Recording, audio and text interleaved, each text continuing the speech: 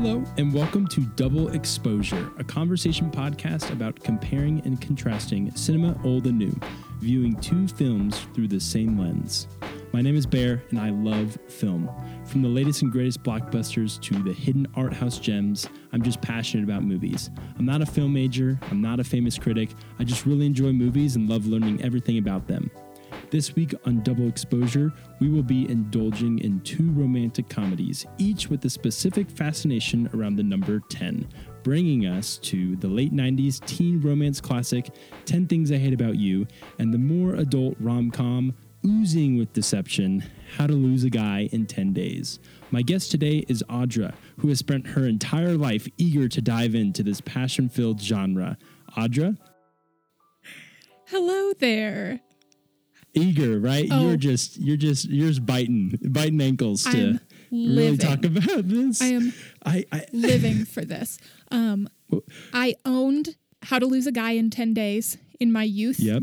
Had it on DVD. Oh, come on. That's right. I did. Just regular DVD before Blu-ray? Yes. Before Blu-ray really popped up? Yeah.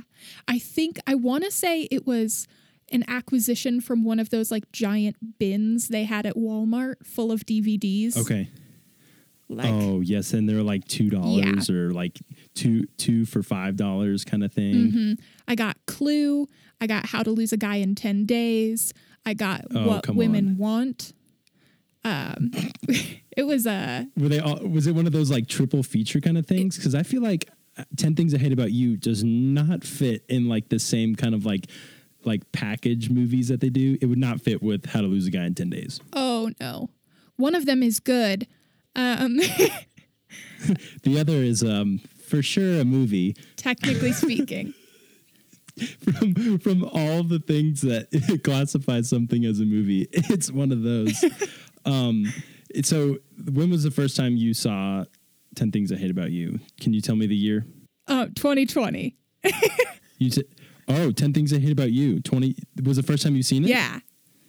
Really? Oh my gosh. I have an aversion to films that I fear will make me feel things.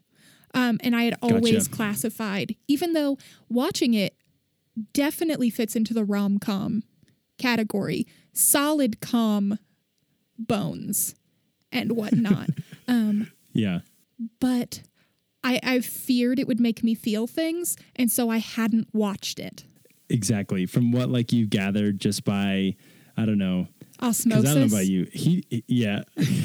Heath Ledger, he does something to me. I think it may be his knowing, that his death is here and has been here for a while.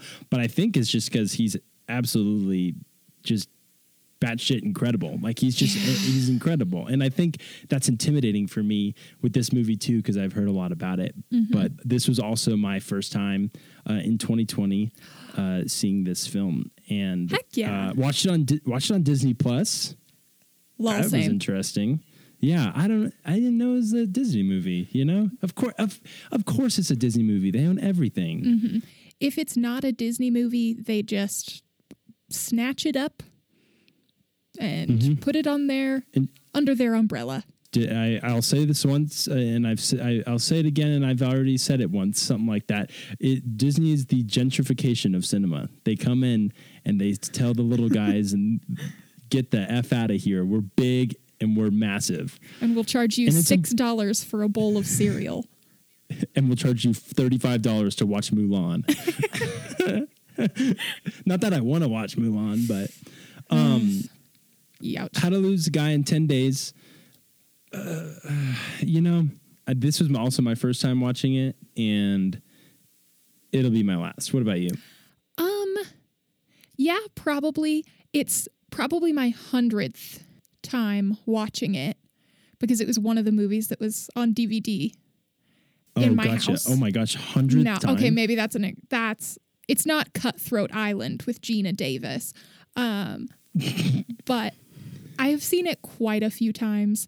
But now watching it as an adult, there's a lot of good movies out there, and I don't think I want to spend my time watching this.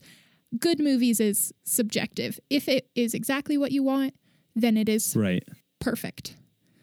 Yes, absolutely. If you go into it and you're like, okay, I've seen the trailer for this, I've been told about this, like you kind of develop a base knowledge of what kind of movies you like. Like I enjoy movies that make me feel uncomfortable and make me feel things. And honestly is not necessarily an escape, but movies that like are incredibly traumatic for the character. And then I can like watch that and be like, wow, I don't understand that, but I want to.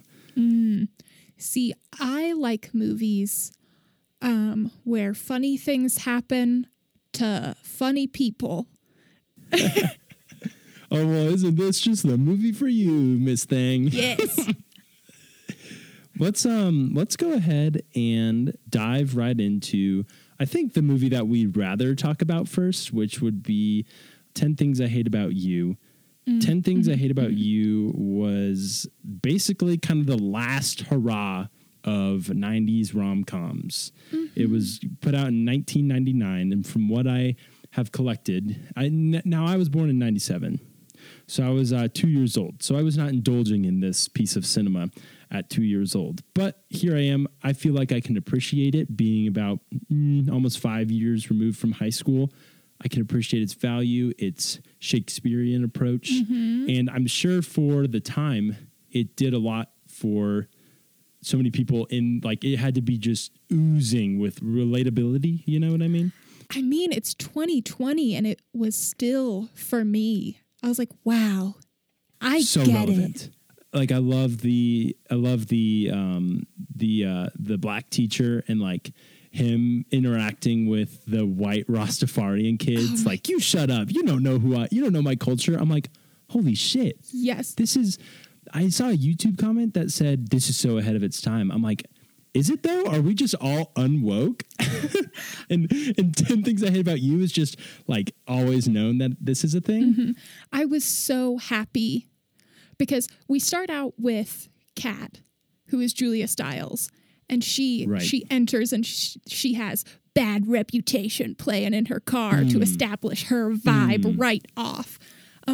That's right. And damn straight. And I'm like, okay, I'm with it. And then she gets into the class and she's like a man-hating second wave feminist jerk, Audra in high school type person. And I was like, God, someone needs to call her out like they didn't do for me. And they're trying to call her out. Like they're trying to, like, we've got one character, I forget what his name is. He's just this unbelievable, I think it's Cameron, right? Joseph Gordon-Levitt is Cameron. Joseph Gordon-Levitt. There's so many characters in this movie. I'll just say that. It's very complicated, but one line I really want to, and I think a majority of this conversation, it's the freaking quotes, man. It's the taglines. It's everything. Like Heath Ledger, his character, he comes in to the class late and he says, "What did I miss?" And Kat goes, "The oppressive patriarchal values that dictate our education." I thought that I was on the floor. I was on the absolute floor. That was amazing. And I think, like, what I want to segue into just like quickly before we just kind of talk about the plot is how quotable this is and how fun it is to know that it's quotable. Like how, like some of these lines have just stuck in my mind. Yeah. Like, oh, when she crashes into the car, like, our insurance doesn't cover PMS. Come on. I think so good. I think that is, you can line that up kind of with the Shakespearean influences because it's based on Taming of the Shrew. Yes, that's right. So you can kind of line that up with the zinger type quality of like stage play, Shakespearean type things where the dialogue isn't super natural to how you and I would speak.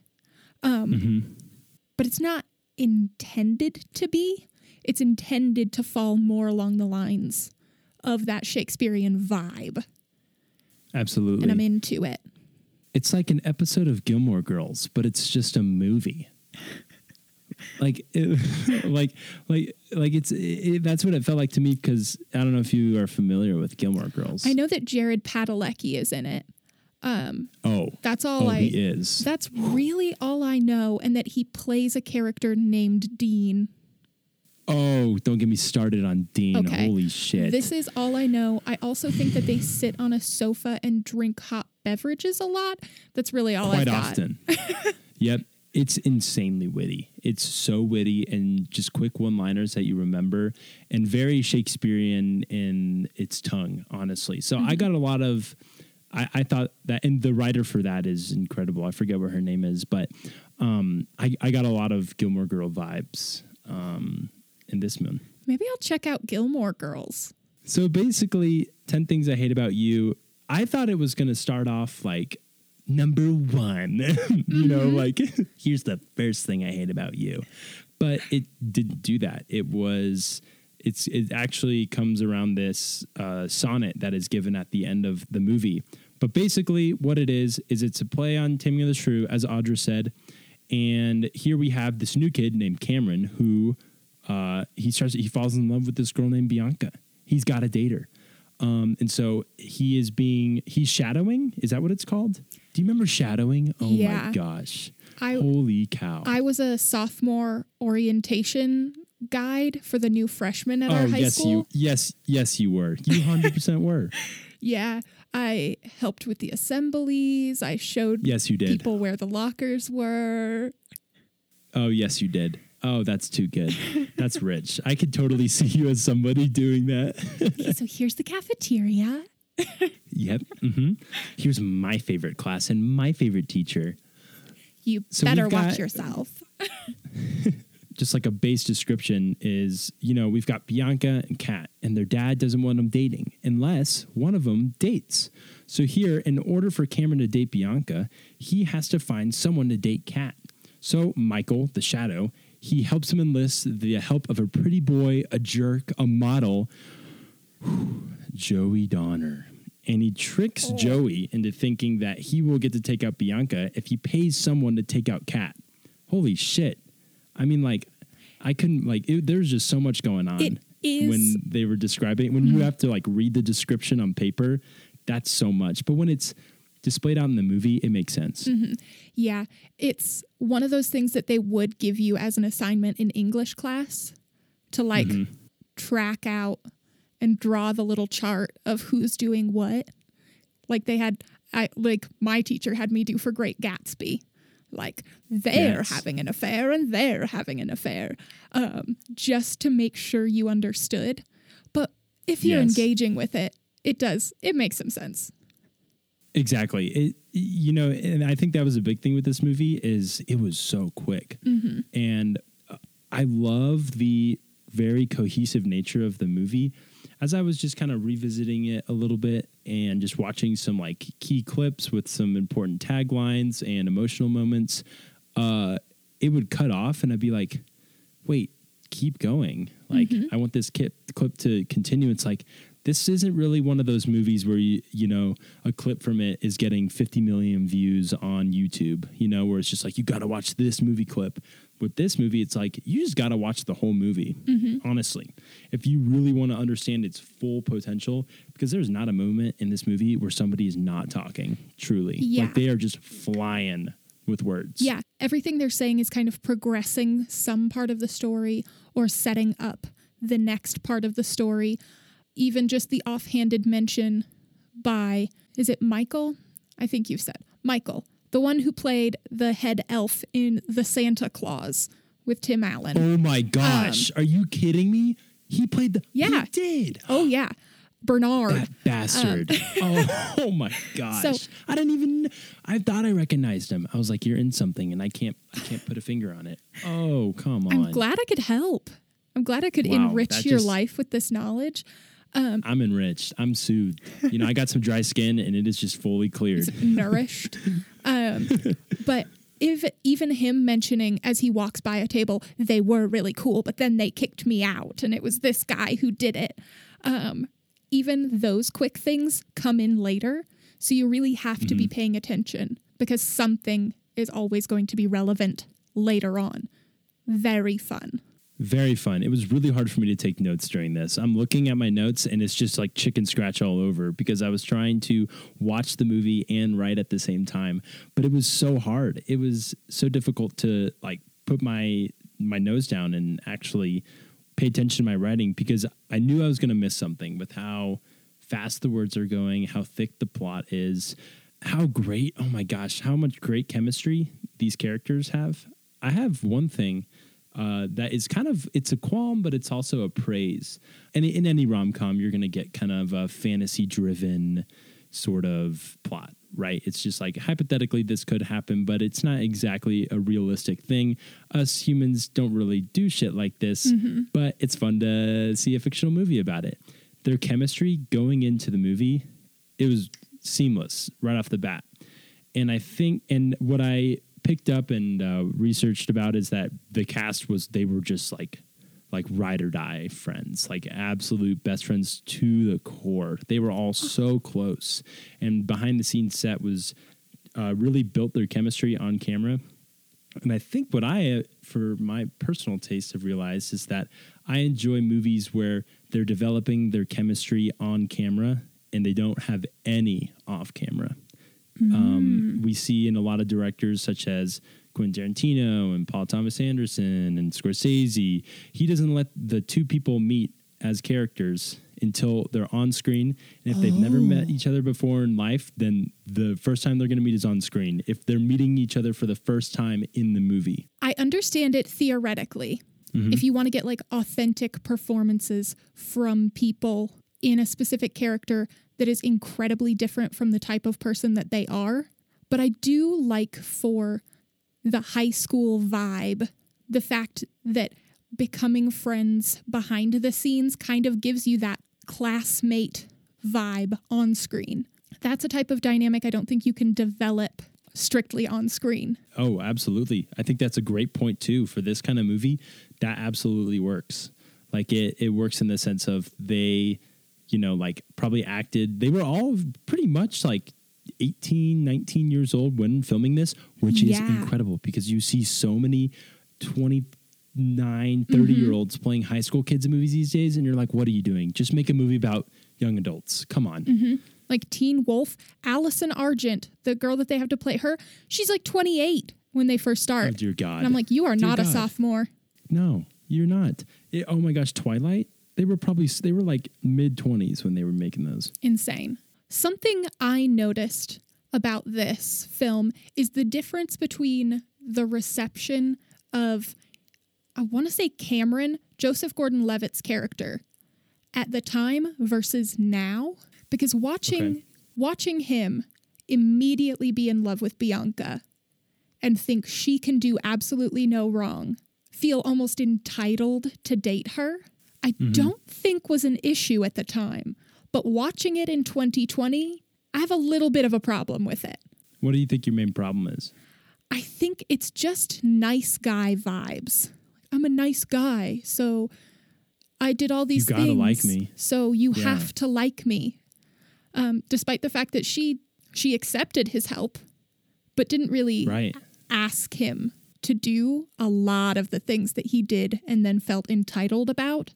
I think it's the whole like nice guy thing.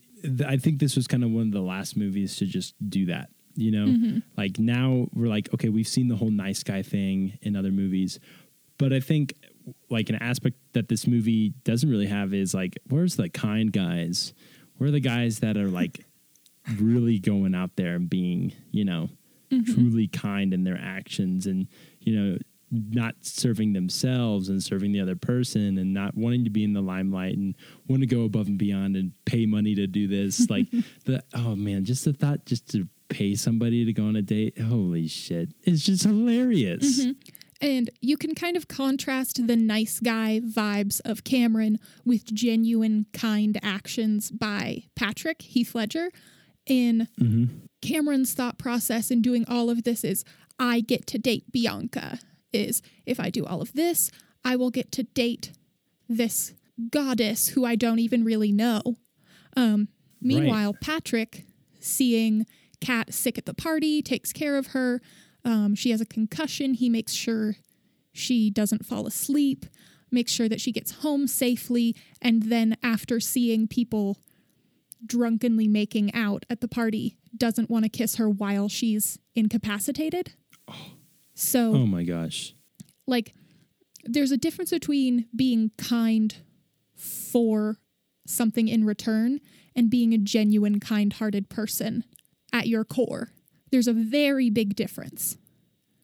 Mm-hmm. And I think that we can kind of see that play out in the difference between Cameron and Patrick. Absolutely. I think as the film goes on and we see that, Patrick has been hired, by Cameron, and he's, been asked to date Kat while the other guy, Joey's been asked to go after Bianca.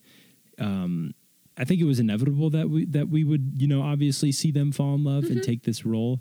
But it was incredible how his story played out and how the movie chose to, he could have just been a bad boy the whole time, really. Mm-hmm. But like she started learning things about him and she started opening up to him and he had so much to give and so much to say and so much ended up really wanting to take care of her. And ultimately, the act of deception was still weighing him down where he was just like, oh, but like what she doesn't know is that I'm getting paid for this, which is like an interesting tie-in with How to Lose a Guy in 10 Days, just that whole romantic deception kind of theme. Yeah.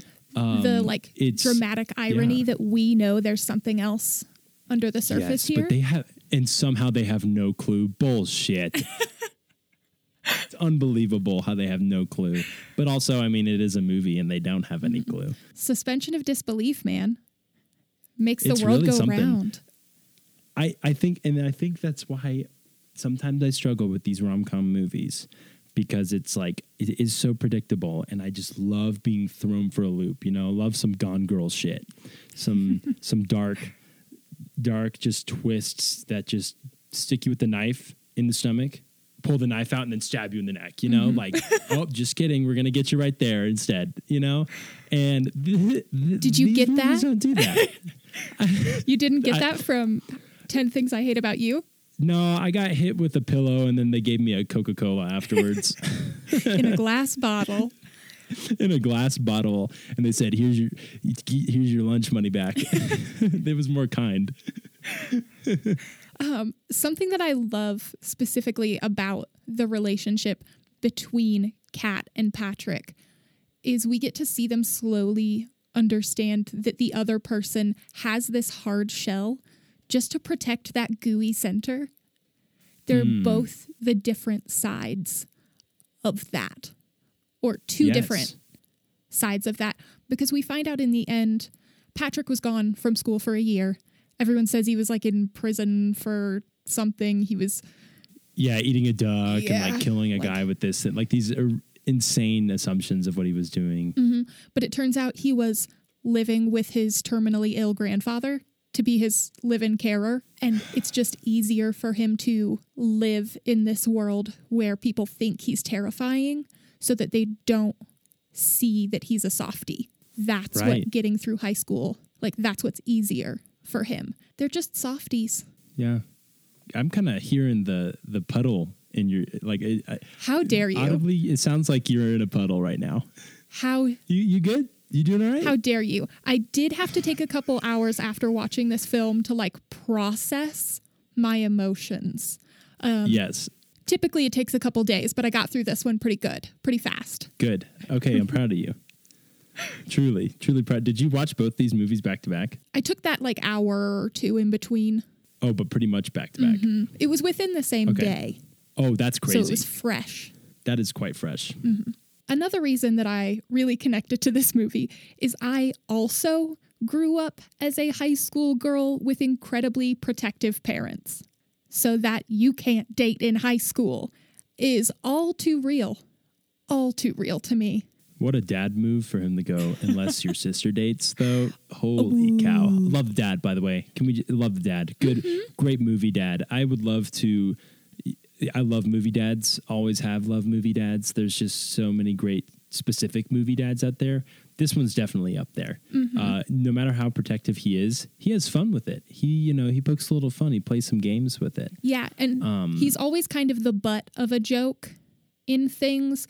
He does have a good reason to not want his daughters to date. Is it excessive? Yes. Yep. It's too much, but as someone who is regularly delivering babies and has seen probably not as many as he says, definitely not as many as he says, but has seen teen pregnancies and teen births and what their lives look like directly afterwards, he has so many goals for his children that he doesn't want anything to change. And he doesn't want to be able to release his hold on that. I get it. It's even the comedy dad is 3-dimensional. And I hate it. You hate it because you had that. Yeah. Did you like my intervention voice just there? All right, come on in, guys. Audra, we have something to talk about with you. You hate it because you lived it. You lived it. But and here's why we're going to help you.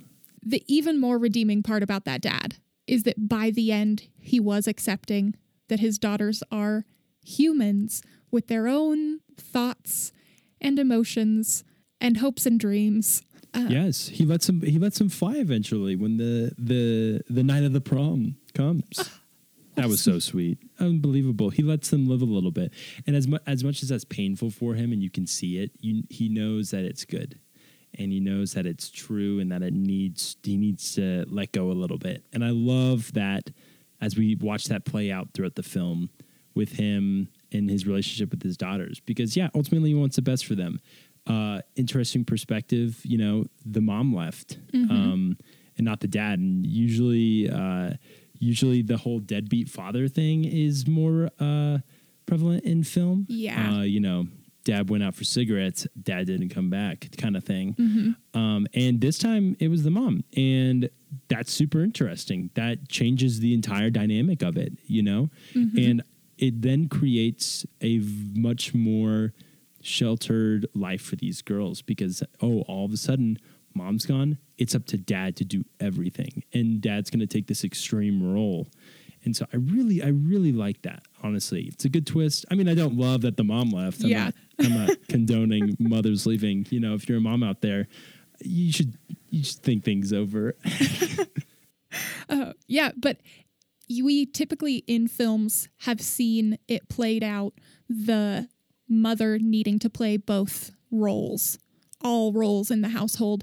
But it's far less common to see a father figure have to play all roles.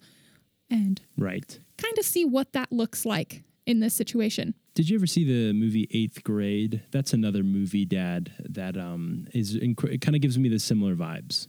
I have. A very good movie about just growing up and living out just your current school setting. Kind of, I got similar vibes to that with, obviously 8th Grade was made, about roughly 20 years later than 10 Things I Hate About You. So probably got some inspiration, but just really cool to see, I think this movie did a lot setting up for just society in general with just just these black teachers telling white kids, forget you, and these dads taking, it's a very, now, I don't think people were very aware of that back then. So it's a very self-aware movie of what it's trying to stand for and setting it up well into the 21st century, honestly, because it's 1999 and it kind of feels like a movie that was made just 10 years ago, but it was made about 20 years ago.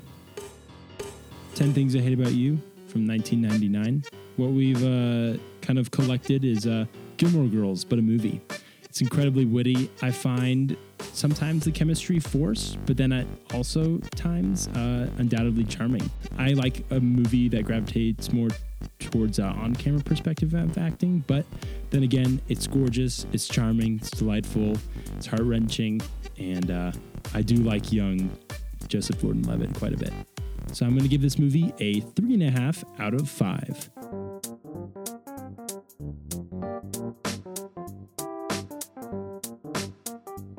Speaking of the number 10, how to Lose a Guy in 10 Days, starring two pretty big actors, Kate Hudson and Matthew McConaughey. What do you think of what do you think of these two people?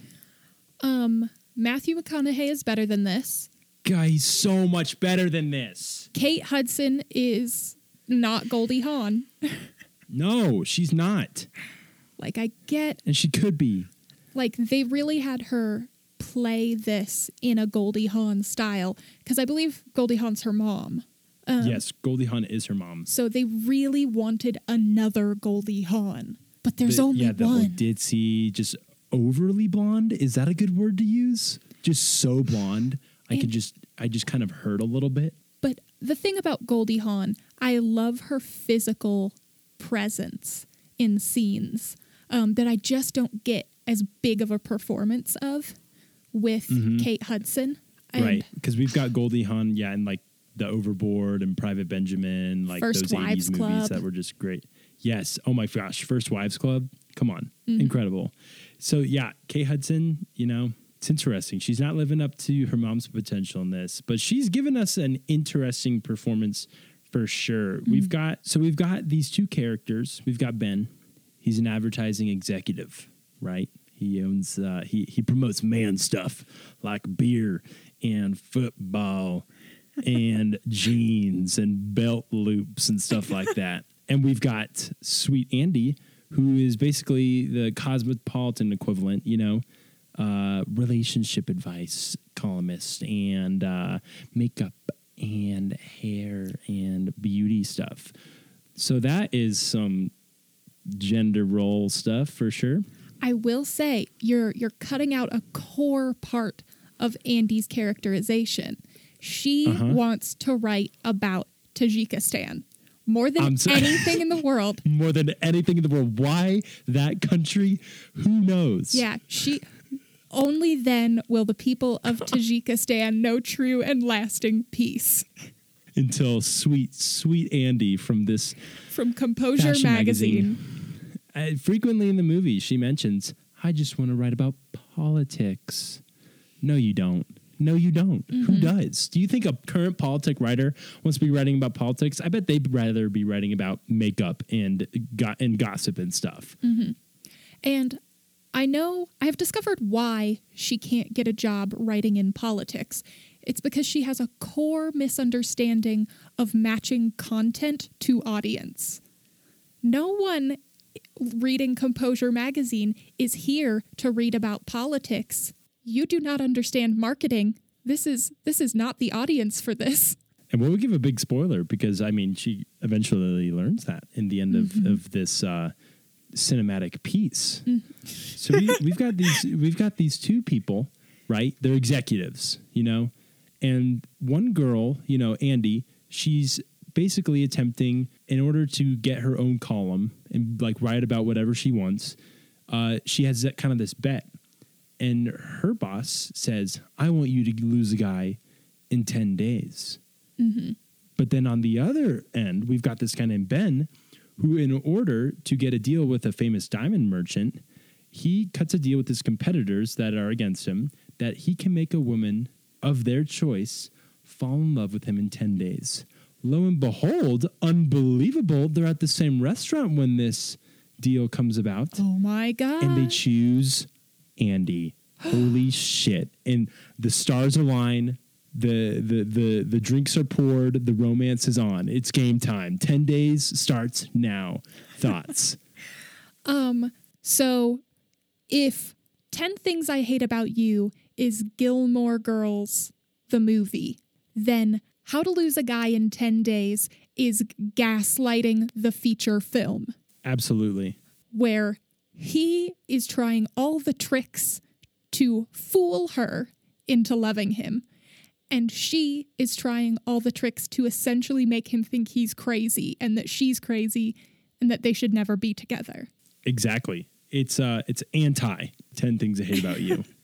Yes. It completely anti, except for the fact that both of these movies mention the number 10, which is incredible, honestly. So with like the term gaslighting, we kind of come into this, like, this movie basically is just about lying in order to get something for yourself, which sort of is a similar theme with 10 Things I Hate About You, a lot of deception in order to get something done. But we also find this is just way worse. Like, this is just like beyond, this is just, it's gone too far. Like, it's like, this to me is like a pathological lying kind of film where it's just like they've dug themselves so deep that it's just like she's just got to keep going with just, I think the absurdity of it, that she pushes it so far, you know, like who the hell is she to ruin a man's night, a boy's night? Oh, come on. Are you kidding me? They had to put their cigars out. Those things were probably so expensive. It's bullshit, man. I think there is just a lot of the love and deception vibes in both of these that are so strong. The core difference for me that I do think is a little bit redeeming in How to Lose a Guy in 10 Days is they are adults. They're at least adults that are messing with other adults. Right. It's still cruel, but in 10 Things I Hate About You, they are youths being paid and like manipulated in order to manipulate other people. While there's a lot of things that I dislike about How to Lose a Guy in 10 Days, they're both adults who have gotten themselves into this situation.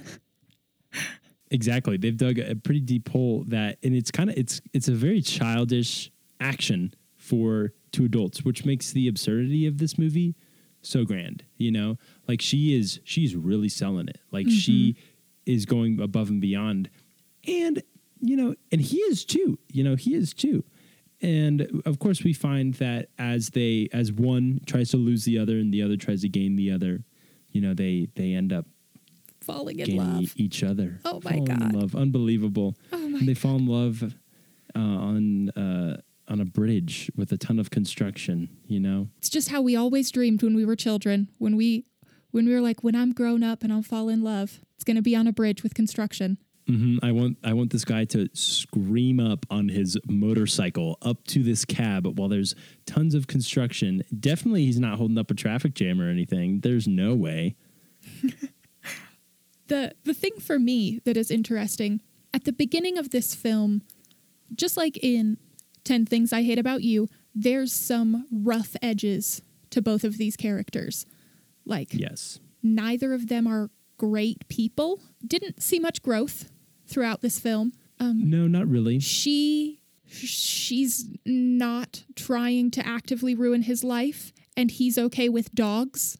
I think that's pretty much the growth that we see. Well, wait, hey, come on. The discovery at the end, you know, she realizes she's got to go to Washington. She's got to go all the way across the country. From New York to Washington, D.C. or Washington State? Yes. Wasn't she going to Washington State? Unclear. I think that was the whole thing of the movie. I'm pretty sure that was the whole thing. That makes more sense to me because it's just like you're moving to Washington. That's across this entire country. And my take on that was you could just grow within New York. There's probably a ton of other magazines that would hire you. You're in New York. I think that was a growth point for her. Is like she realized like she didn't need to be defined by composure. Therefore, she was being put in a box her entire writing career, and now she was able to realize that she could write outside of makeup and all that, and about Tajikistan, I guess, you know, whatever. I think this movie, to me, it was pretty disingenuous in terms of script writing and attempts. Again, like we talked about, it checks all the boxes of being a movie, right? It is a film and everything. But I think that it's, as far as its character development and overall message, is completely flat and has no backbone or meat to it. Its mere intentions are to just make the audience feel kind of gushy and stuff, and to let the movie theaters sell a bunch of popcorn, essentially. Yeah. If you're in the first 30 seconds of the movie, you're CGIing a blanket being pulled over some legs. Nope, I'm done. Ooh, I did not notice that. But it was rough. But what I did notice is that she initially says, I want to write about politics. But throughout the rest of the movie, politics plays absolutely no part in her life. She's obsessed with basketball. So it would have even been more realistic if she wanted to be a sports writer. Like, if she wanted to be a sports writer and that was what she was excited about, but that didn't fit the composure vibe. One, that would have made the two of them, her and Ben, even more compatible. Yes. And that was something that she was hiding from him, is this underlying compatibility. But the politics thing and the world events that they try to tell me that she cares about is not what Andy as a person is demonstrated to care about in any way. Correct. Absolutely correct. As far as I'm concerned, too, this movie is supposed to take place at some point in like the 90s or something. Like, I don't really know if it's like a current movie, like as far as like the time period goes. I feel like I looked it up and it was 2003. Is it meant to be in 2003? I think so. Okay, maybe I'm just wrong in my assumption in that, but I feel like it was really, I think the big thing I had with this movie, it was really just not fun to look at. It was very muddy. It was like someone fogged on the camera lens and it just kind of stayed fogged. And then that really affected the script. And 10 Things I Hate About You was able to have incredible costume design. Phenomenal. With everything. Unbelievable music choice. Oh my gosh, that music was so good. The music in this movie was just the elevator music mixed with like a Clue board game where it was just like doop doop doop. Boop, boop, boop. Except at the end where they used Anywhere You Go by Gin Blossoms, which at that point in 2003 was like 7 years old. Yep. Like it had its peak, but then nothing for 7 years. And then it was used in How to Lose a Guy in 10 Days as this emotional connection point. Nope. This movie tasted like a Hallmark card left in a garbage can, but like a garbage bin, but like the card had been like there for like 10 years and like suffered through many, many seasons of rain and just kind of stuck to the pavement outside of a Hallmark card store. Mm-hmm. That's what this movie tasted like. Covered in glitter. Covered in glitter and sappy. I think just like overblown words that just don't really make sense. And I think it could have been better. Mm-hmm. I think it really could have been better. And there were a lot of fun things about it. Mm-hmm. I thought that their chemistry was really great. I thought the basketball game scene was incredible. Like it was like, this is the game of the year. And like, that was pretty smart. I really liked the basketball scene. One really cool detail I enjoyed actually, that was pointed out to me was whenever she is herself, her hair is curled. And whenever she's lying, her hair is straight. I kid you not. I think that's great. Like she's this other persona, like she's this kind of, crazy straight-haired blonde, and then she's herself, her natural curls when she's herself. There's a part of me that when you mentioned that, deeply considered rewatching the film to verify this theory. I'm not going to, but I deeply thought about it. It's safe to say the only connection between these films is the number 10, right? Oh, yeah. This is truly why we picked this, because both of these movies had the number 10 in it. And honestly, I think what we both realized in the end is that a key role of deception amidst the romance comedy genre involving the number 10, both in two very different ways. One movie begins with the mention of the number 10 at the beginning, and the other has it mentioned at the end of the film, right? Mm-hmm. So you have a different contrast, This movie sets it up, the number 10, but in as far as How to Lose a Guy in 10 Days, but for 10 Things I Hate About You, it's not mentioned until the end. It's not a main theme throughout the thing, because in How to Lose a Guy in 10 Days, you got this clock, man. You got this countdown. You're like, oh my gosh, it's day 6, and like this is crazy. With 10 Things I Hate About You, you're not thinking about the number 10 at all. You're like, shouldn't this movie start off with a list or something? Until the last bit with her poem that she reads. So that's very odd. Mm-hmm. It's like the movie that mentions 10 at the beginning of the title doesn't mention it until the end of the film. And the one that mentions it at the end of the title, it's the key feature of the beginning of the film.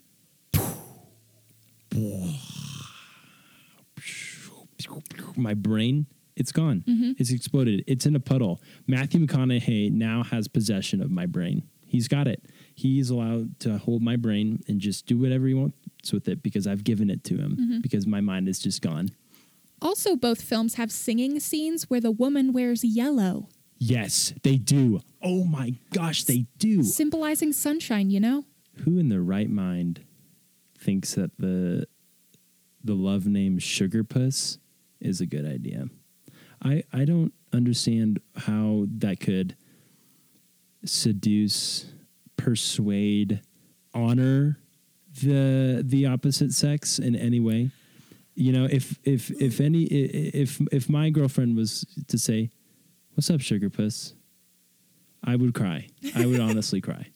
I would probably cry, and I would binge eat Oreos. I think in a joking way, heck yeah. In a legitimate way, nah. No. I'm not in it. I appreciate your more just like no response, and I'm pretty dramatic with mine. I'm just like, draw the line. No, it would just offend me. It would worry. It would worry me. You know, I don't like to see Matthew McConaughey and Sugar Puss kind of be in the same vicinity. I mean, it's not your sex life. It's Matthew McConaughey's as Ben, no last name. You know what? I was proven wrong. We thought they didn't have last names. They do have last names. I was for sure that they didn't, but they do. And guess what the last names are, Audra? We've got Benjamin Barry and Annie Anderson. That's worse than Sugar Puss, right? That's worse than Sugar Puss. Why did they feel like they were just Marvel limited characters? to the beginning of that? Yeah, and limited to the beginning of the alphabet. Like A and then B. They could have gone way... You've got many other letters down there. I believe 26. Am I correct? I mean, after you use A and B, you've got a full 24.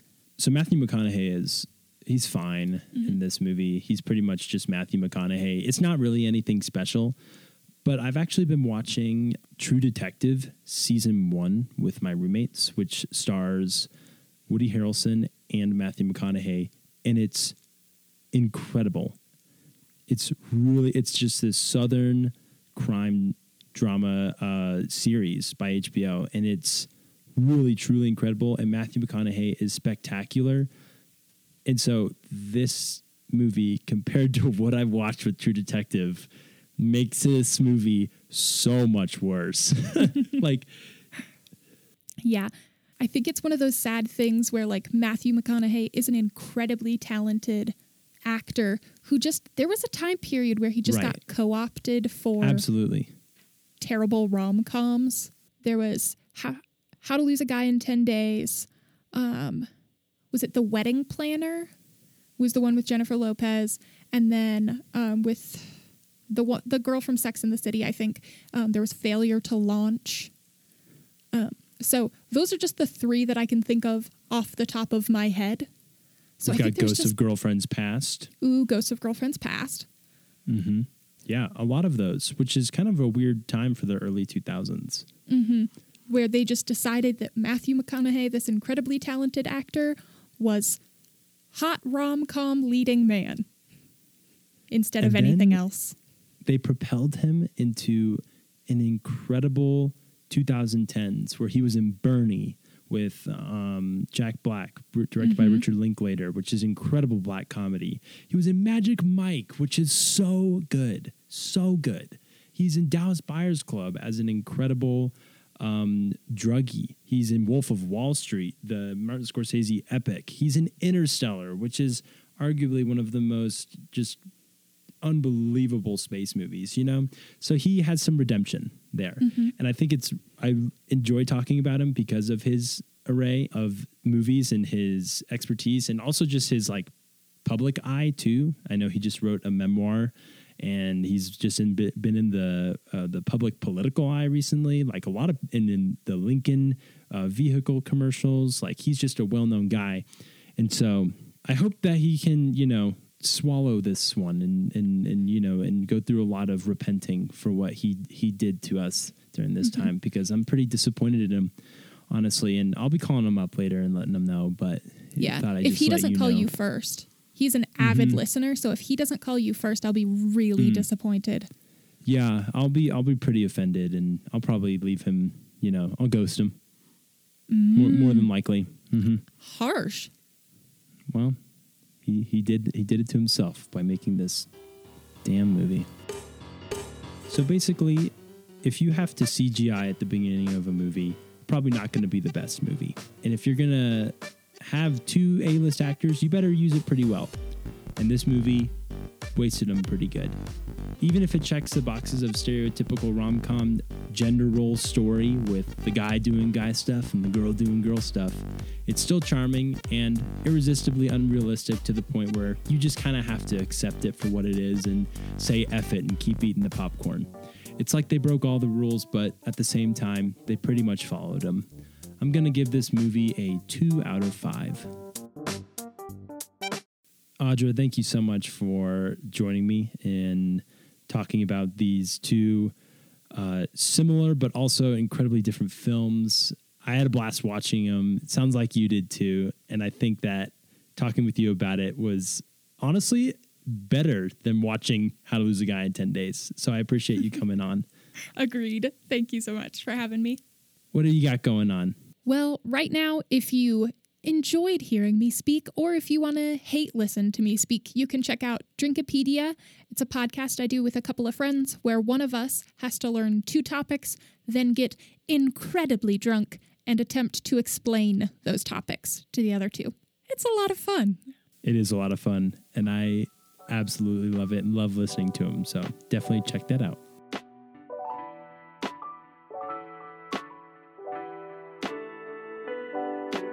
I am Bear Boswell. Thank you so much for checking out this podcast. You can support us by subscribing to us on your chosen podcast player. We put this podcast out for free every 2 weeks. So if you want to give back, leave us a review on Apple Podcasts. 5 stars is great. And if you want to suggest a film, a topic, or just express your thoughts, get in touch via email at defilmpod@gmail.com. Next time, myself and a guest will be looking at Die Hard and Lethal Weapon by looking at some loosely Christmas-themed action movies. So check out those films in the next 2 weeks and be a part of the discussion. This has been Double Exposure. Thanks for listening, and we'll see you next time.